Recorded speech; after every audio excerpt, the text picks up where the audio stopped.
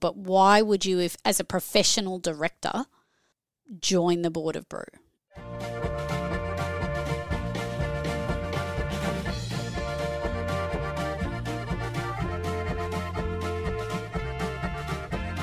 Welcome to Brews News Week, recorded on the 14th of April 2022. I'm Matt Kierkegaard, founder and editor of Brews News, and I'm joined by senior journalist Claire Burnett and industry consultant Sabrina Kuntz. Welcome to you both. Hey, Matt. Morning. How are we? Good. Looking forward to this weekend, I'm not going to lie. Well, I am cream This is the part of the show where we struggle with, do we dive straight into the news or do we, assume that people actually talk care about our lives? Yeah, people actually care a little bit about us. Let's assume that they don't. Or I was going to say. Okay. No, I agree because I think the same thing about people on the radio. Yeah, there's enough of that in Below the Fold. I agree. No one cares about us.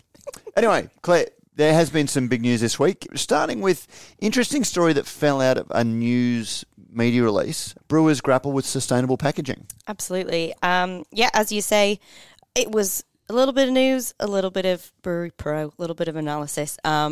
So Brewers have obviously been focusing on sustainability recently. We've covered carbon neutral breweries, we've covered B Corp breweries, but finding the best environmentally friendly option for packaging can also prove challenging, which Brouhaha would know. So it announced very recently that it was working with packaging company EcoGrip to use an environmentally friendly 100% Australian recycled plastic can carrier. Brouhaha had previously publicised its move to biocane handles, so sugarcane pulp can handles, in 2020. Brouhaha's media release this time round said that Australians use 130 kilograms of plastic per person per year, so obviously avoiding virgin materials such as newly manufactured plastic and even aluminium could help, especially as recycling rates increase. That's standing at about 18% in Australia at the minute. So all well and good. They've changed their tune on that, that's fine. But according to some figures, six-pack plastic rings could take 400 years to degrade, and we discussed with a number of breweries as well as BioPack, the difficult choices that breweries are having to make between sustainability, functionality and price in all elements of their packaging. So a bit of a wide-ranging one, a little bit of a crossover, but an interesting one, and we got lots of good responses from it. It's not simple, but we might discuss further in Below the Fold, Shall I we? think. Yeah, there's a lot to discuss in that one. Bingo card ready. Founder steps down at Brew. Pointedly, late on Friday, Brew announced that founder Kent Grogan had stepped down from his role at Brew. Grogan, who founded the business in 2009, will remain with the ASX-listed beer brand as general manager of the brew beer category, and fellow director Matthew Boyes will also step down, or has also stepped down. At the same time, Brew announced the appointments of Kobe Lee and George Karafotias. Yes. Carafodius, I guess. Yes. Yeah. As directors of Brew, effective immediately. Both are listed as directors in another ASX business. So we definitely will talk. Well, actually, how much talk does it need? Anyway. Yeah. Another bingo card, sharp decrease in ABAC complaints. Yes, welcome news perhaps. There's been a sharp decrease in ABAC complaints in the first quarter of 2022, with around half the complaints and a quarter of the determinations of the previous quarter. This is the lowest number of complaints and determinations in a 3-month period since 2019. At the same time, though, pre-vetting has continued to remain high, with 782 requests for pre-vetting, as alcohol producers and retailers and advertisers use the service, which is set to be updated this year. Now, another one that has probably... We don't mention them a lot, but it's interesting. CUB brings back Resch's Dinner Ale. So eagle-eyed Resch's Appreciation Society members saw that Resch's Dinner Ale has been brought back last week.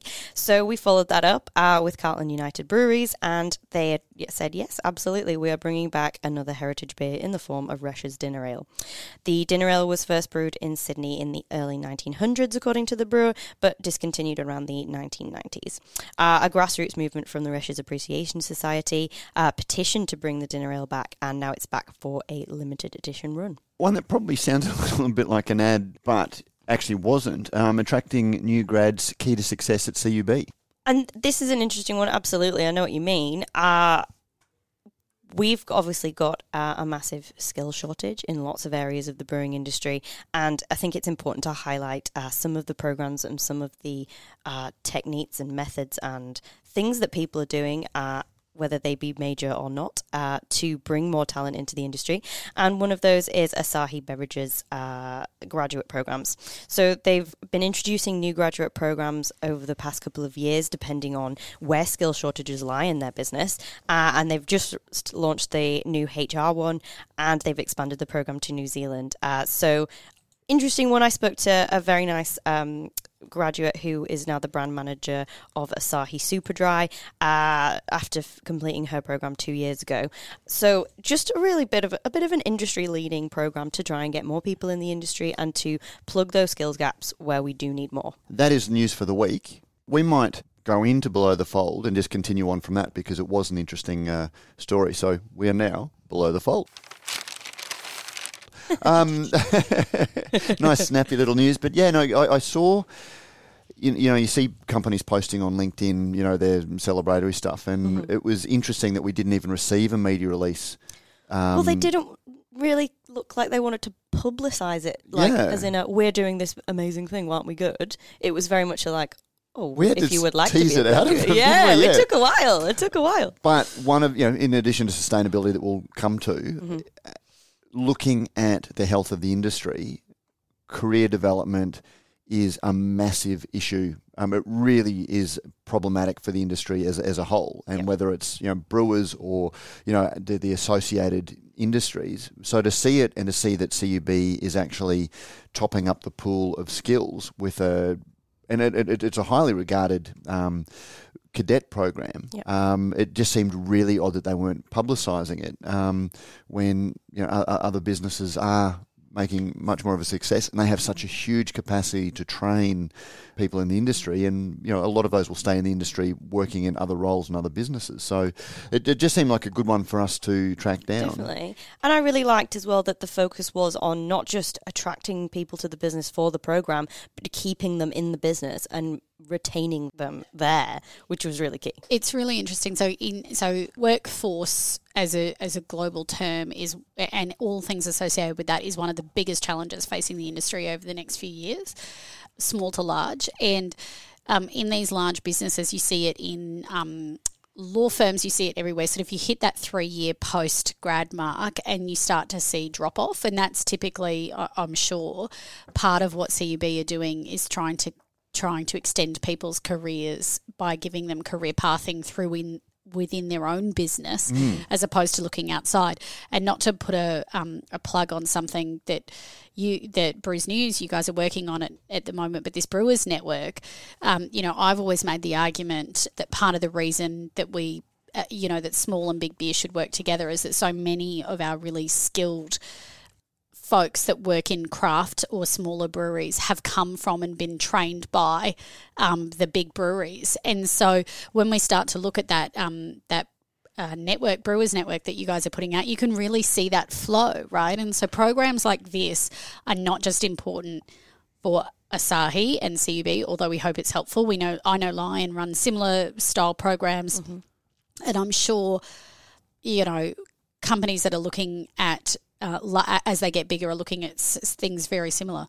But actually this has a huge impact if they don't stay, if these staff are well-rounded and trained. If we think about what are the skills required to run a small brewery these days, you know, we constantly hear that the lines between job roles are blurred because you can hire so few people. And so having multi-skilled people through these programs is hugely important. Exactly. And they do go in every aspect. Like Monique, who I spoke to, the graduate, she was in marketing, but she'd been in supply chain. She'd done all of it. She'd gone through all elements of the business, and she had mates in that kind of thing. And you don't realize how important that kind of thing is when you're trying to embed someone in a business and get them to stay. Yeah. And we've spoken before about like Lion's employment practices. I had a chat on the Brewery Pro podcast to Ryan at Catchman and Nick at Brew Staff, and we were talking about, you know, what is it that attracts a brewer and what makes them want to stay?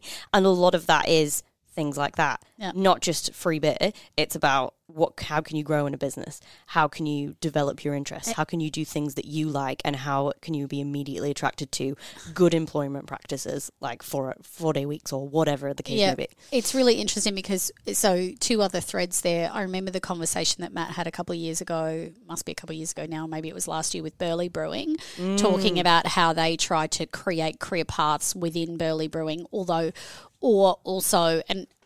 encourage people, when there isn't the career path, be really supportive to help them get the next job. Like if it's not here, where is it? And still be really supportive of people's careers. And then there was just the podcast from Tuesday, Matt's conversation with Richard and Zoe at Young Henry's talking about new people in. And that was a really nice, again, discussion about what attracted her to the business. Why would she stay? And those pieces that you talked about, Claire, which is having a business that feels like it supports you and who you are as a person makes you want to work harder and stay in the business. And so this, and Richard actually talked about the shift now between people's expectations around the role of, the ball is not always in the court of the employer. And something like this program from CUB that really tries to get at what people want and give them options is really stepping into that space, right? How do you meet the needs of employees? Because, the employment market's shifting. And it's soul-destroying working for a business that doesn't share your personal values. Just the dissonance that takes place between your personal life and your professional life, and we spend so much time professionally that, they're big things. But I'm just going to come back at risk of making this a house ad. I know. I just realised that, but it's where all the threads are, right? Well, but that's why we do what we do. And it does sound like sort of very sort of self-referential, but the reason, as Claire just said, the reason that we do what we do, the topics that we pick are about the issues that we're hearing and how do we give a lens to the issues through real life examples and talking about it. So that's what Beer as a Conversation is. But then the Brewers Network that we haven't really talked much about since it launched, which because we don't tend to be self-referential unless it's relevant. It's really cool to have seen the data that has come in, and we're finally getting ready to launch it. And you do see how interconnected the brewing industry is. So I just wanted to give that a plug because you will be hearing us plug it in Beer as a Conversation for the next couple of weeks. If you, as a listener, are a brewer or have worked as a brewer in Australia, even if you do work overseas, click through the link in the show notes. Look down at whatever you're listening to this in, you'll see a link to the show notes to the Brewers Network, or go to the website and look at the Brewers Network and fill out the bio form. So we're just asking for your name and the chronological list of the breweries that you've worked at to try and establish, the flow through. And it's the little package that Emmy has created, the visual representation of it is just such an awesome visual data representation. Amazing. It does. It looks so good. I'm excited. Just getting this basic package done, then we're going to look at how we can add to it, by looking at some of the other data we can pull through it. But it's just trying to get this as almost a family tree for brewing at the start, but then looking at some of the things. So if you are a brewer, you've worked as a brewer, even if you're in allied roles now, jump on and put your name into it because it's a really cool data set that you're going to be seeing. Anyway. So that was the CUB, not an ad, but employment is important. Now, there's sustainable packaging, another interesting one. And so much came out of that. Had loads of emails afterwards. There was loads of comments on I didn't realise that this would touch not a sensitive spot, but obviously something people, because it's so applicable, it's something everybody's thinking about, right? And so that, it's, and I think the way that this story, because we grapple with how to talk about sustainability so much, because sustainability is something that brewers are focusing on, but it is just so much content. Which it's thread all encompassing. Do you pick pull? A thing and keep going with it. Whether it is sustainability of employment, whether it is sustainability of packaging, whether it's sustainability of ingredients and sustainability in the brew house, water use. And you can't just do that without doing a 30,000 word. So this came to us because, as Claire said, we got a media release from Brouhaha saying that they had adopted a new Australian company's 4-pack plastic 4-pack things. Recycled plastic, all Australians. And they were heralding that it was an Australian, and so Yep. it was made from recycled plastic, which is awesome, and that it was a locally made thing, which is also awesome. Yep. But then also, 2 years ago or 18 months ago, the same brewery had celebrated their use of their recycled straw. The sugarcane. The sugarcane mulch ones. Yep. And in that release, they were basically saying how awful plastic was to make, and it all credit to them for looking at sustainable solutions. But it really highlighted through this one company celebrating different things that they'd done. Clearly they want to get away from plastic because it is a marketing tool for them.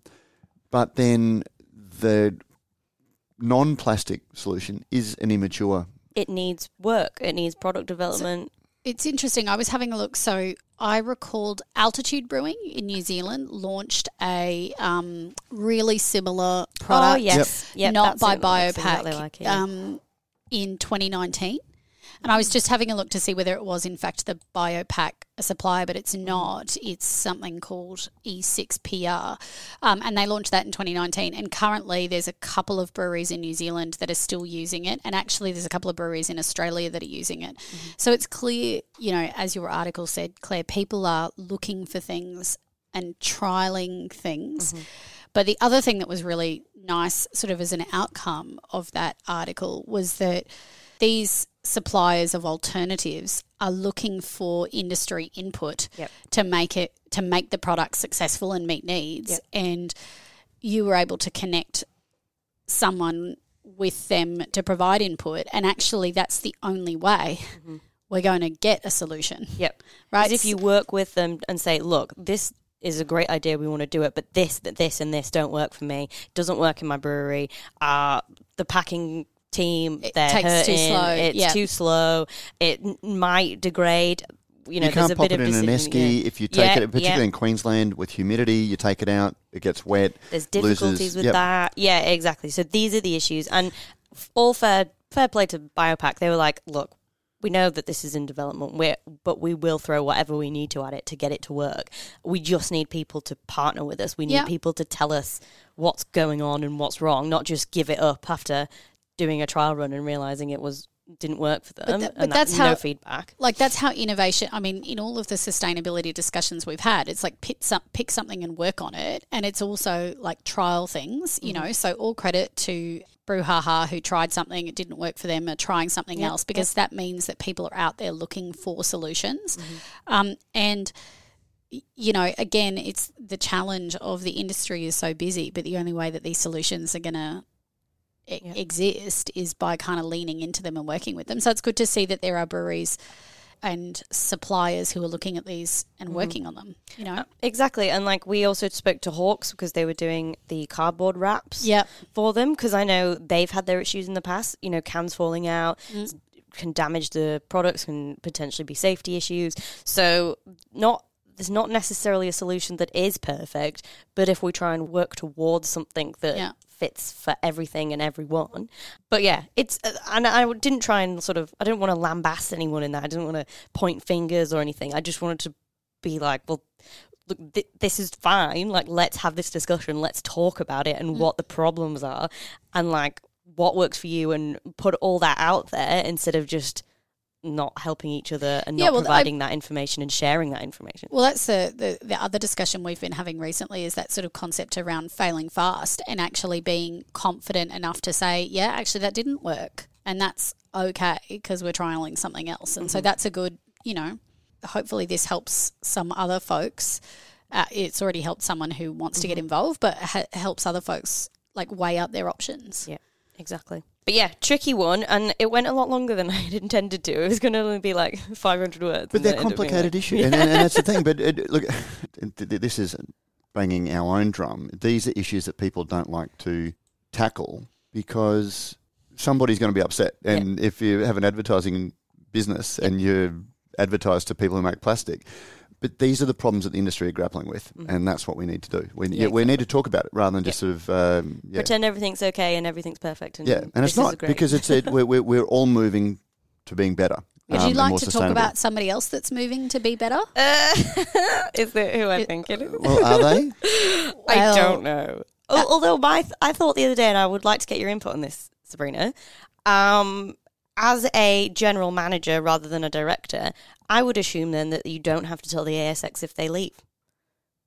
It's not, you're not a director, so... It depends whether, I wonder what their shareholding... Oh, he still has a reasonably large shareholding. Oh, yeah. 30% or so I like would that. imagine that would be on the list of things, Yes. the shareholding. And also, I think you have to announce to the market substantial changes. And so I would think that if you're the general manager, CEO, then that would have to get announced. But I also thought...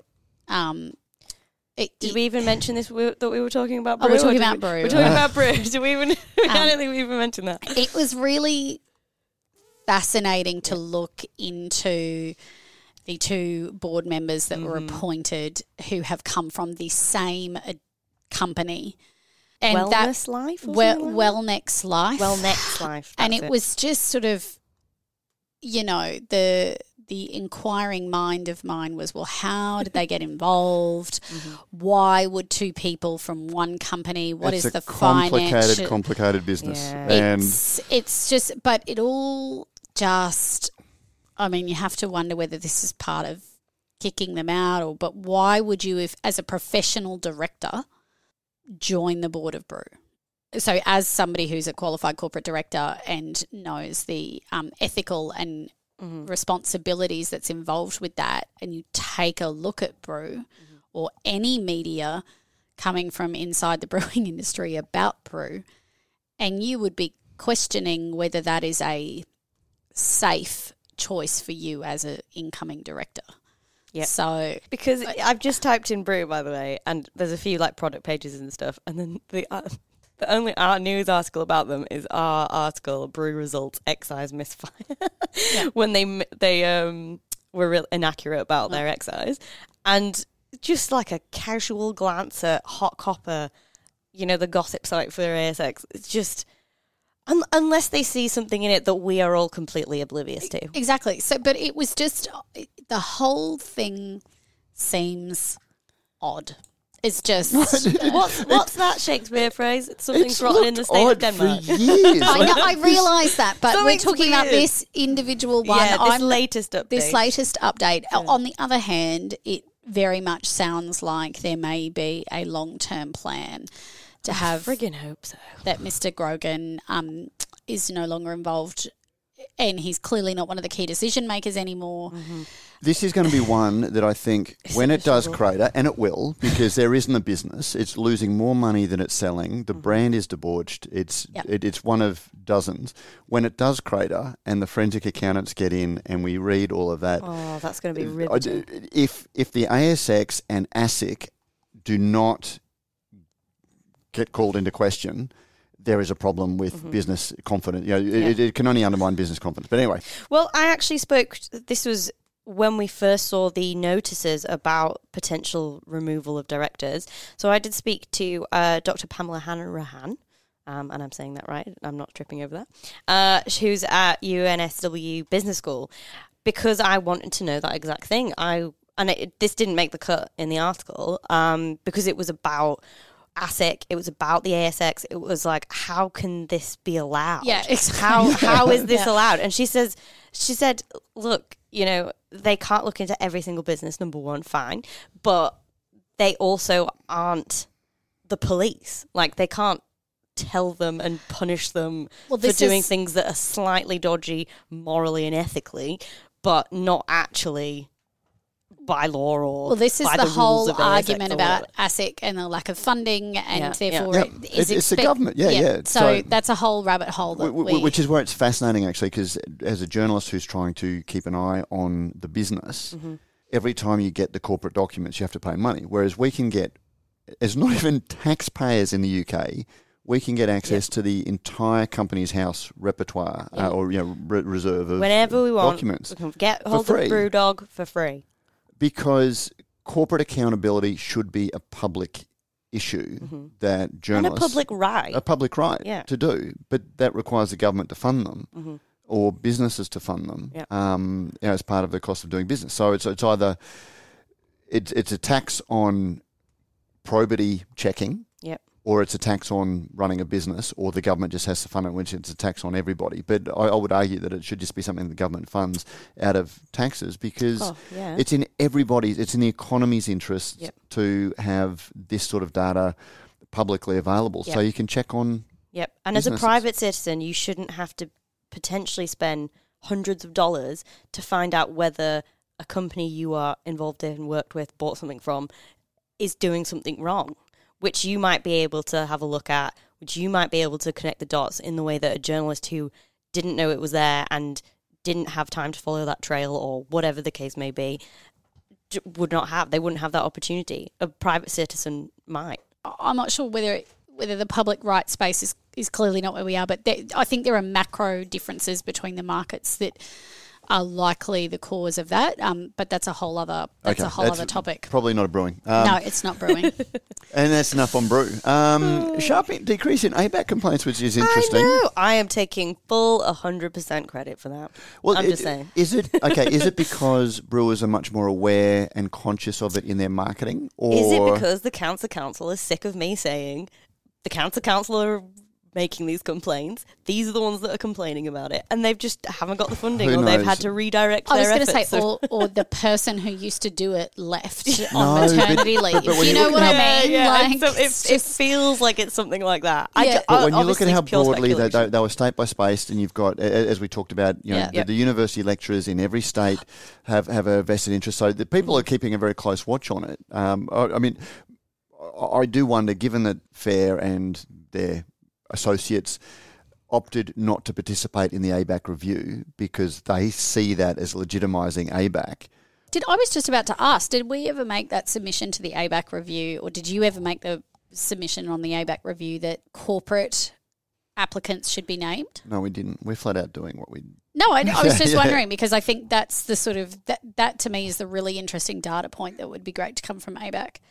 I also wondered whether it was because, of the few organisations that I've spoken to recently, they have had their entire marketing team go through the ABAC training. Mm-hmm. So not everybody is doing that. Absolutely but, do it. There is available ABAC training online. Mm-hmm. If you are running a small business, it's a couple of hours of your time, but it is well worth it. And so I just wondered, here you've got the pre-vetting continues to be high. I wonder whether, folks are taking up the pre-vetting and folks are doing the training and whether there is this sort of I learning. think it is, but it's, again, not to toot our own horn, but no one else covers ABAC because ABAC is one of those double-edged swords. No one wants to be reported about when they fall foul of ABAC, but unless you, without calling people out negatively, you just need to highlight the stories when they do arise, because otherwise everyone operates in a, well, it's all about lessons learned, right? It's about the focus of how can we do it better next time. And who has time to actually analyse the ABAC stuff? We did a couple of weeks ago the most recent round, because there have obviously not been that many recently. Banks Brewing, I think that might have been the week I was away, actually. I think guys might have discussed it. They actually said that they obviously haven't been reading Brews News, is all I'm saying, but they weren't really aware of it, and so they actually sent their the ABAC guidelines to their designers. Yeah, so that's they right. were like, well, it's not for us necessarily, but we will, as in we don't design it, so we just say yes. But you should know about it, but so should designers. Yep. So should marketers, anybody who you bring from externally. And I think a lot of the issues can be from that you bring people from external industries who don't necessarily work in the brewing or alcohol space at all. And they're designers who do lots of really amazing creative stuff, but don't realise that there are regulations in this above space, and beyond than what there usually is. Which is where ABAC, I can understand that FAIR will have a different temperature setting for what is acceptable marketing. That is just part and parcel of the industry, and it's a tension that has to rule when you've got people who have a view about alcohol and as a cancer agent and responsible drinking and those sorts of things. You can completely they have a really legitimate central premise, but they're so distrustful. Their view of the industry is so jaundiced, and they take such a sinister view of them that they won't even participate, when ABAC has actually done more for awareness around marketing and the sensitivities around it than anything else in the marketing industry space. And if they're not going to engage with it, they are part of the problem. So anyway, but that's enough. We don't want to become fair bashing. CUB brings Resh's dinner ale back to life. Now, I was called at 5:15 this morning, got a call from 3AW because there was a little par in the... Which is a radio station. 3AW radio station. Because there was a little par in the paragraph, for those who aren't in the journalism world, in the Herald Sun about Richmond Lager coming back. And they wanted to talk about that. And, they go, consumer demand. And in Richmond Lager's case, it's probably not consumer demand. It is... They haven't got an appreciation society. If you don't turn the engine over every couple of years... You lose the car, basically. If you don't use a trademark, you can lose it. And we recall that Thunder Road tried to wrest trademarks or disuse trademarks from CUB 7 or 8 years ago, and was successful with some, unsuccessful with most. But because of that, every few years, CUB brings back Brisbane Bitter and Bulimba Gold Top and these nostalgia like little brands. limited edition runs, and then they can forget about it again. Yeah, and of course they've got to sell it, so they've got to sort of say, popular demand. People love. If it was popular demand, these things would still be around. Never heard of that before in my life. Okay, well, I'd never heard of... You never heard of Resh's, have you? Resh's. You're a child. Let's I remember the old Resh's Refreshers and all of these. No, but it did say it was popular in the 90s, and I was not consuming beer in the 90s, nor was I in Victoria. But so this one really is a grassroots. Was that an ageist swipe? This is a grassroots movement. This was popular demand. Sorry, I was going to come around to this. So I was just saying, some of them. And then you got distracted. So some of them, no one cares. Yeah, but Resh's has 12,000 people on its Facebook group.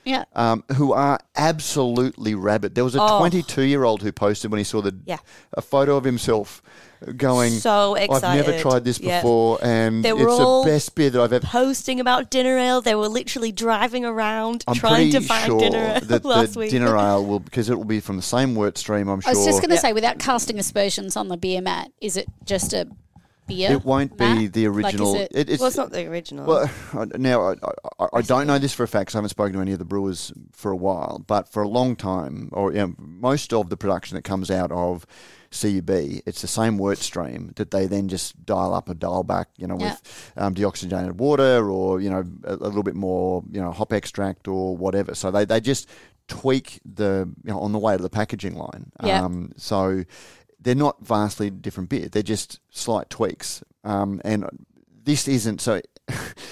This is one of the things that, really exercises my brain in so many ways. Because when Resh's...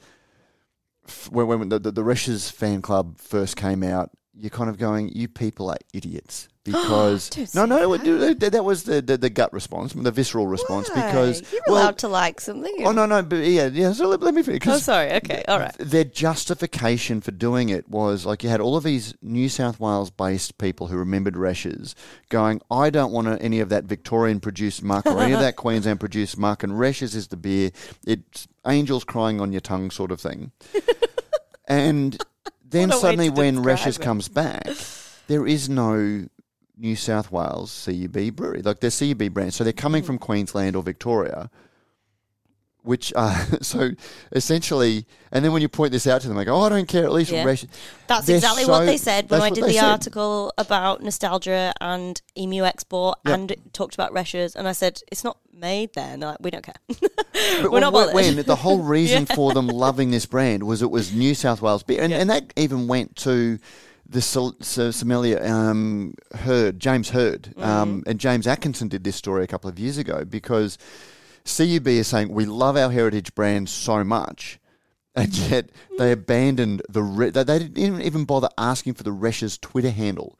So this New South Wales sommelier, I remember that, who had this affinity with the brand, just go, well, gee, no one's taken the Resh's. I'll take that. I'll take it. So he was tweeting under Resh's, and again, for somebody who, maybe it's a personality quirk of mine, I love there to be consistency in what you do. And on one hand, when you speak to wine guys, provenance and truth and integrity are all that they're celebrating in wine. But then he was celebrating Resch's.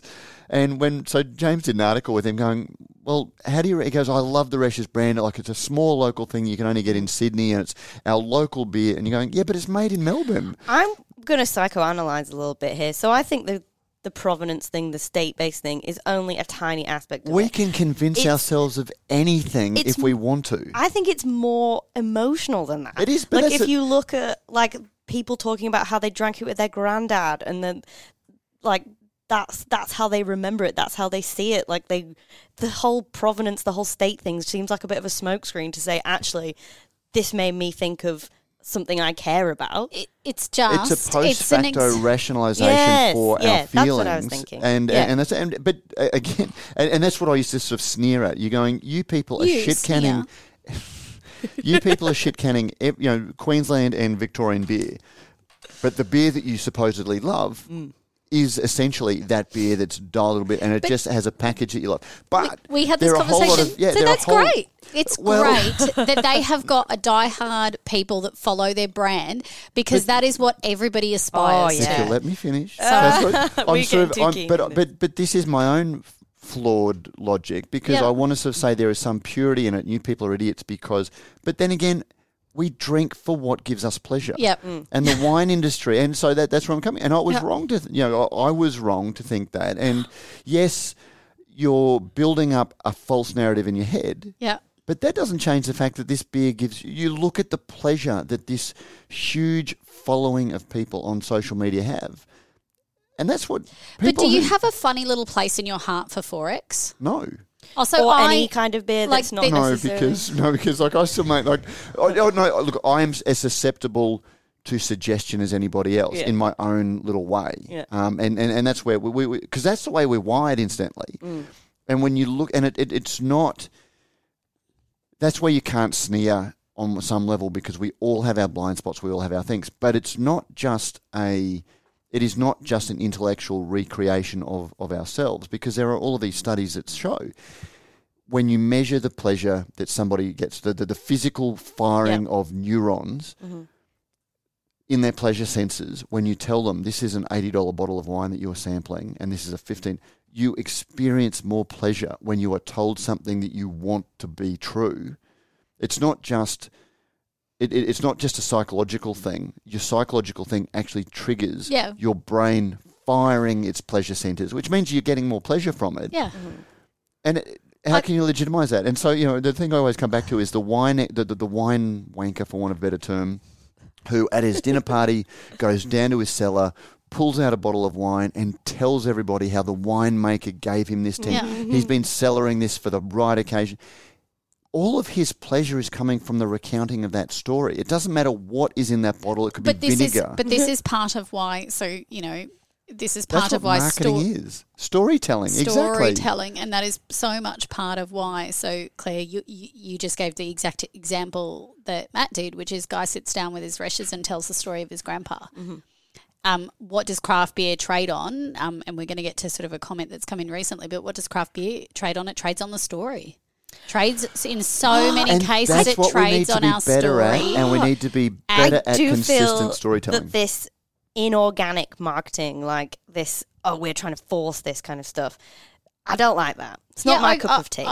This is much more like it means more. It's more authentic. It actually is legit. Whereas that forced stuff, it rubs me the wrong way. It does, but I think this is so not to sort of do another loop back, but Richard Adamson. That's what we're here for. Richard Adamson, in your discussion with him on Tuesday, actually said, things work when they're authentically done. Yep. So their collabs with musicians in terms of what is the right beer with that particular musician, he thinks they only work because it's authentic, because they really care about getting to the right place. And it's got to be authentic enough is the one caveat I'll throw in there. And go back, we spoke to the consumer psychologist, Adam, James Palin? No. It was a couple of years. He's on the Gorman transfer, and we talked about this. But we talked about in the context. This is how long we've been beating this drum, because when Peroni and Heineken and all of those imported brands started being made here, and people hate the fact that these beers are made here, even though they're getting a better product here, because it's fresher. It's not spent 6 weeks coming across the equator in an unrefrigerated shipping container. You're getting a better, more premium experience. But there's something about people, they want to feel that they're drinking Italian water. Yeah, of course. But That's why I won't drink Guinness here. And he said, like, it doesn't actually hurt the brands when you say made in Australia under license, because so long as all of the cues are consistent enough with what the brand offers, people will still, bend their minds to allow it. Yep, but there has to be something real there to begin with. Like, you have to be working from a base, right? And so the base story was real, and so... But the truth is that you're drinking the same water that you flush your Roman toilet with. Okay. If I want a better example. But no, but that is the thing. It's this beer that is the hallmark. The brand needs to represent Italian style, and that's where, like Foster's... One of the things that killed Foster's, I think, for Australia was when John Elliott tried to Fosterise the world. They played to the international tropes about what Australians were, and Australians didn't see themselves as that. So it was no longer a brand that we wanted to embrace. But so it's not a true brand, but it was true enough. Consumer psychology is what fascinates. And riveting. Listen out to an upcoming podcast. It's not next week's; it's the following week's, where I speak to Malcolm Eadie about the James Squire brand. I think it is next week. It is next week. Yeah. Really, really interesting chat, because we don't talk about James Squire beer, but Malcolm talks about the new James Squire's campaign, and we look at the evolving beer market through the lens of James Squire. That is the biggest beer brand, the craft beer brand in the country, the portfolio, and I think it's twice the size of Little Creatures or Stone and Wood, which are the other. Hey, Matt, so if you had an evolving beer brand and needed to change your labels... I mean, I wouldn't advise it, but... Well, you need to constantly evolve and update, and if you do, you might need to change your labelling. Hey! Sabrina, you're good now. I don't even have to think about it. I don't even need to be here. Yes, you would call good friends Rallings Label Stickers and Packaging, because they are not only able to supply labels, but they can do everything, all of the accoutrement of your packaging and your branding. They can do bottles, they can do printed or blank cartons, they can do trays, tap decals, barcodes, and shrink sleeves. Already applied to empty beer cans, ready for filling. They're not going to do bottle labels for your cans because they're already on your bottles, but they can do all of the guff. The guys often get asked, where would a brewery buy a shrink sleeving machine to apply the sleeve to your cans, though? And you don't need to, because they do all of the hard work. They do the heavy lifting. They deliver them to your door, palletized and ready to fill. Nothing more to do apart from fill them and put the top on, and then the whole marketing thing. But there is more to do, but around the packaging. So give them a call on 1300 852 235 to discuss further, and you'll find a link in the show notes or on the Brews News business directory, which is your home to all the best suppliers in the Australian beer industry. But we will do mailbag. Thanks to the New Zealand Ale Trail. And, I was talking this morning, I need to get over New Zealand. So New Zealand Ale Trail is on my sort of speed dial, if your web browser has a speed dial. www.nzaletrail.com is my speed dial, or at NZAleTrail on social media to find the best beer experiences in New Zealand. Do you want to take this one, the update on the CDS? Oh, yes. So, obviously we had the discussion about container deposit schemes last week, and inevitably, and we did ask though, didn't we? We were like, I'm not sure we've got this right, so do let us know. And I'm not sure this means that we're wrong either. But apparently, we've had a couple of people call or email in. It's apparently cheaper to do curbside recycling than to operate the CDS return points. So while cans that go through curbside are still counted under the scheme, it actually would make it cheaper for brewers to encourage more people to do curbside. So they had a 100% success rate with these CDS points, and everyone recycled their cans. Cost to manufacturers would actually go up.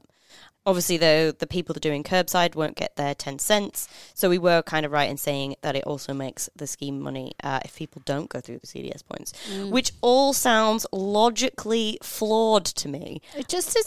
It's a mind-boggling situation. I don't know how that adds up, but it just is it. all very confusing. Yeah.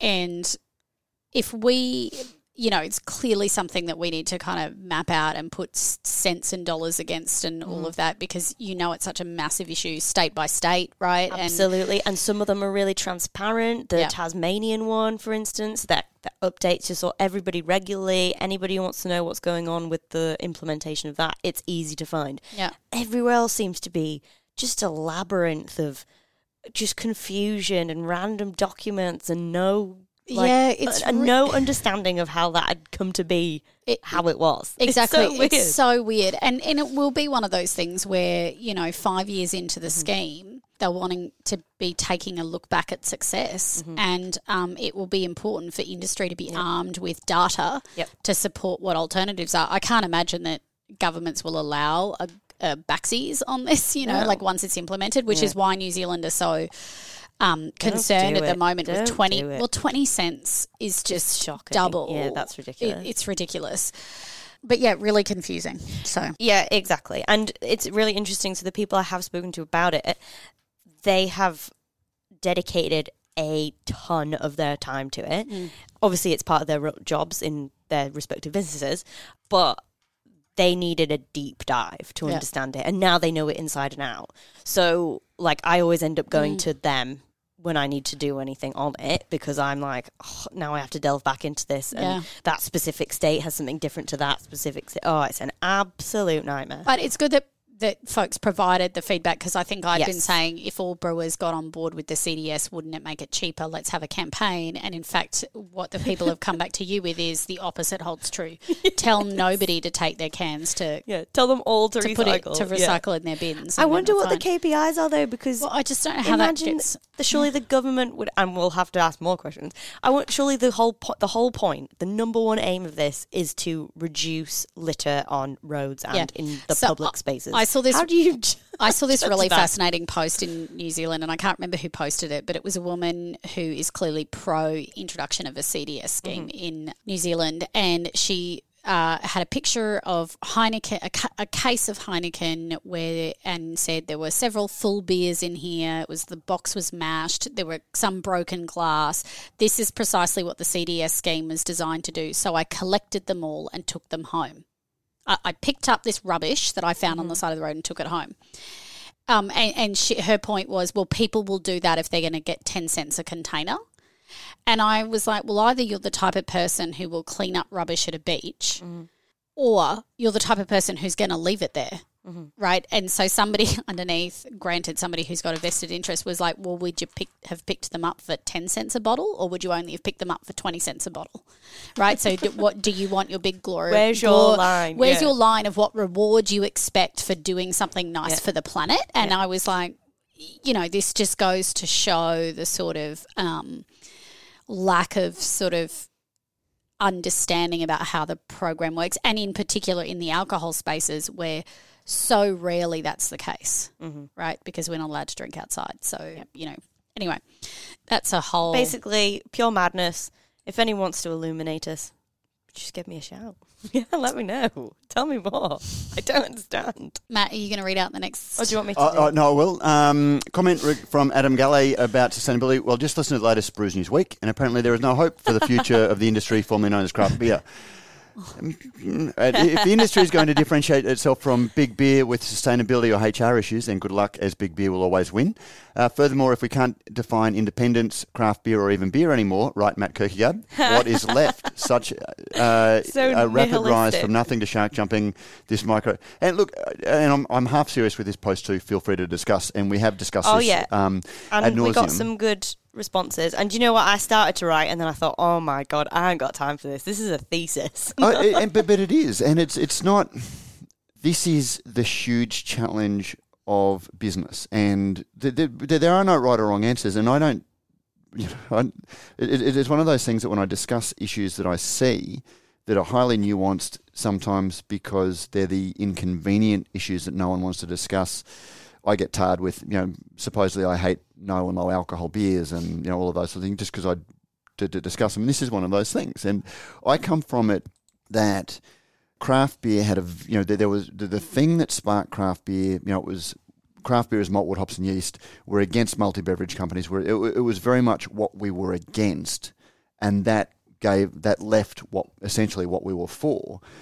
As the industry has grown and, particularly a new generation of brewers have come in who don't even recall what it was like to have no choice of beer, and craft beer is something different to them, and that's perfectly fine. And, it's not a criticism of it, but, to paraphrase Frederick the Great, if you defend everything, you defend nothing.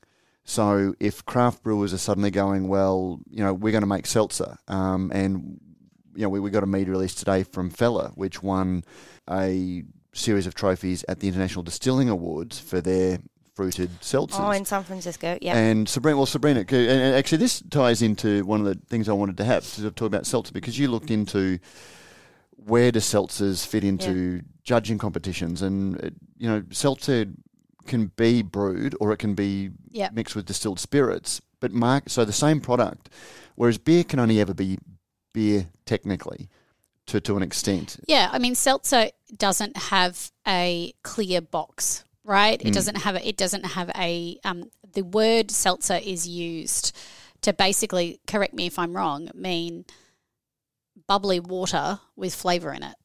Yeah. Right? And the alcohol hard seltzer is the term because it's bubbly water with flavour in it, with some booze in it, some alcohol in it. And so it doesn't have as nice a box, nor does it have a range of definitions, because it's in fact just water with additives, right? So it's a much more complex, if you were looking at it in terms of how do you create a benchmark to judge the best bubbly water with stuff in it. And so that was the approach that I was Can we not call it bubbly water with stuff? Well, I'm trying to make the case. I'm trying to make it clear that the seltzer is a label that is put onto a range of beverages produced that are bubbly water with additives and booze in it. And so actually and that the method can be derived from a number of different ways. That's exactly right. And this is where it's problematic for brewing, because beer is a differential class. To some extent, it's not as protected as wine. It doesn't have the same advantages that wine has,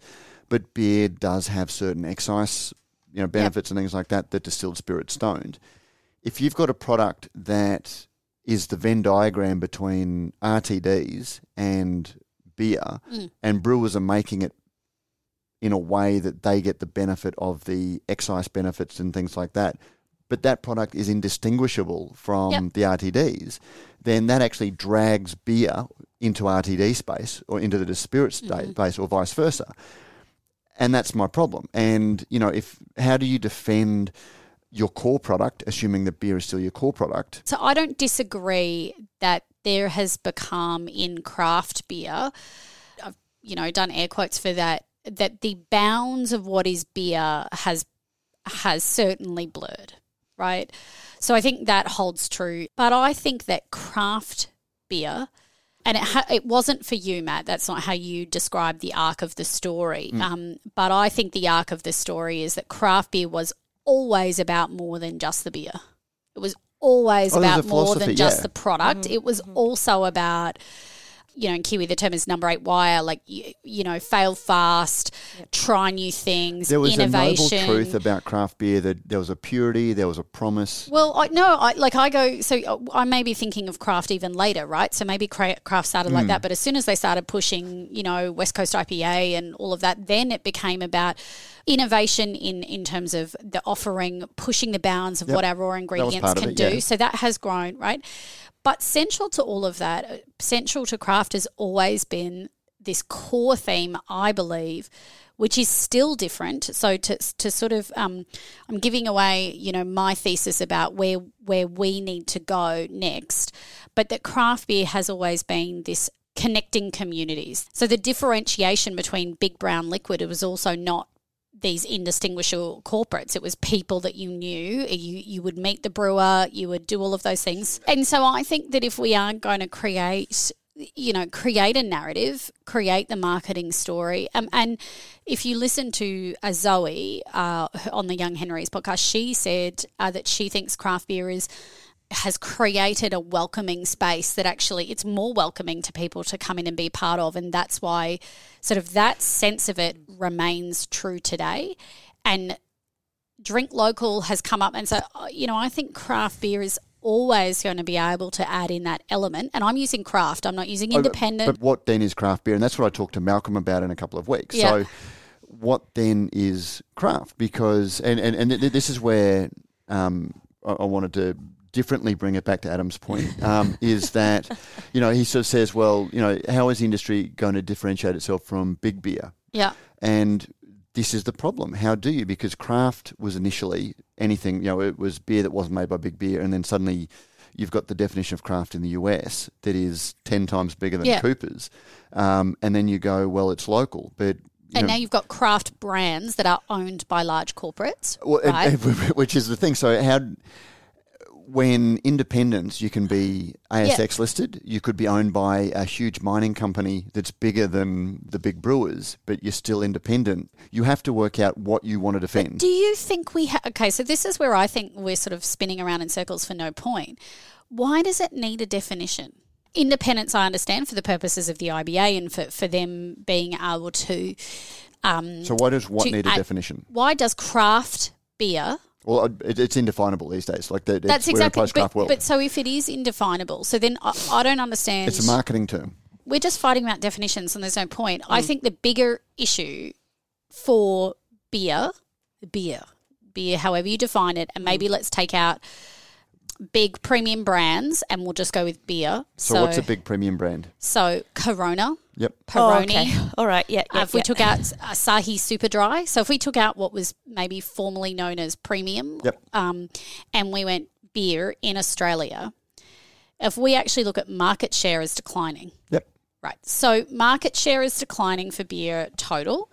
We also know that there are significantly changing demographics. So this is an argument that I've made a number of times, which is people that bought into the craft beer movement in the way that Matt saw it are aging out of drinking craft beer or being sort of craft beer evangelists. So there's that next generation, and that came up with Zoe. So should the IBA just merge with the Brewers Association and we become a lobbying body for beer? Well, that is up to the members of the IBA in terms of what matters for them. The bit that I want to defend is beer. Okay, how do we defend beer when you've got brewers, which comes back to the seltzer thing, when you've got brewers that are making a product that is indistinguishable from something that the distillers are making in a way that blurs the lines? How do we defend beer? So I want to talk about the bits that unite us, not the bits that divide us. Okay, but if we're not defending beer in excise terms, we will get slaughtered by RTDs. Agree. The brewing industry will be slaughtered. So that's where you need to define what beer is, what the association that defends beer is, what they care for. Or what the parties are, because maybe, associations can only do so much, but as a collective industry, there are lots of people involved and we can work together in multiple ways to do things. So, putting everything on the shoulders of one body or two bodies, I don't think is... But this is where the IBA needs to work out who they represent, because there are going to be people who leave the IBA because the IBA is saying you have to put a place name on your label. Yeah, I think I don't know the answer to that because we haven't seen it out from the IBA, but I would make 2 points. Yeah, the IBA needs to decide who it's going to represent, and the IBA will decide that based on what its members advocate for, because it's a membership organisation. Thanks for this, Adam. Much appreciated. But you need but to work out who your members are, you need a definition. No, yes, the member. Sorry, I think that you do, because otherwise CUB and Lion can join the Independent Brewers Association. If you don't define who your membership is, so at some level it may not be relevant to consumers, but this is where you need to work out who you represent. And I'm confident that they are doing that process, which is they're about to release their report on what independent beer stands for.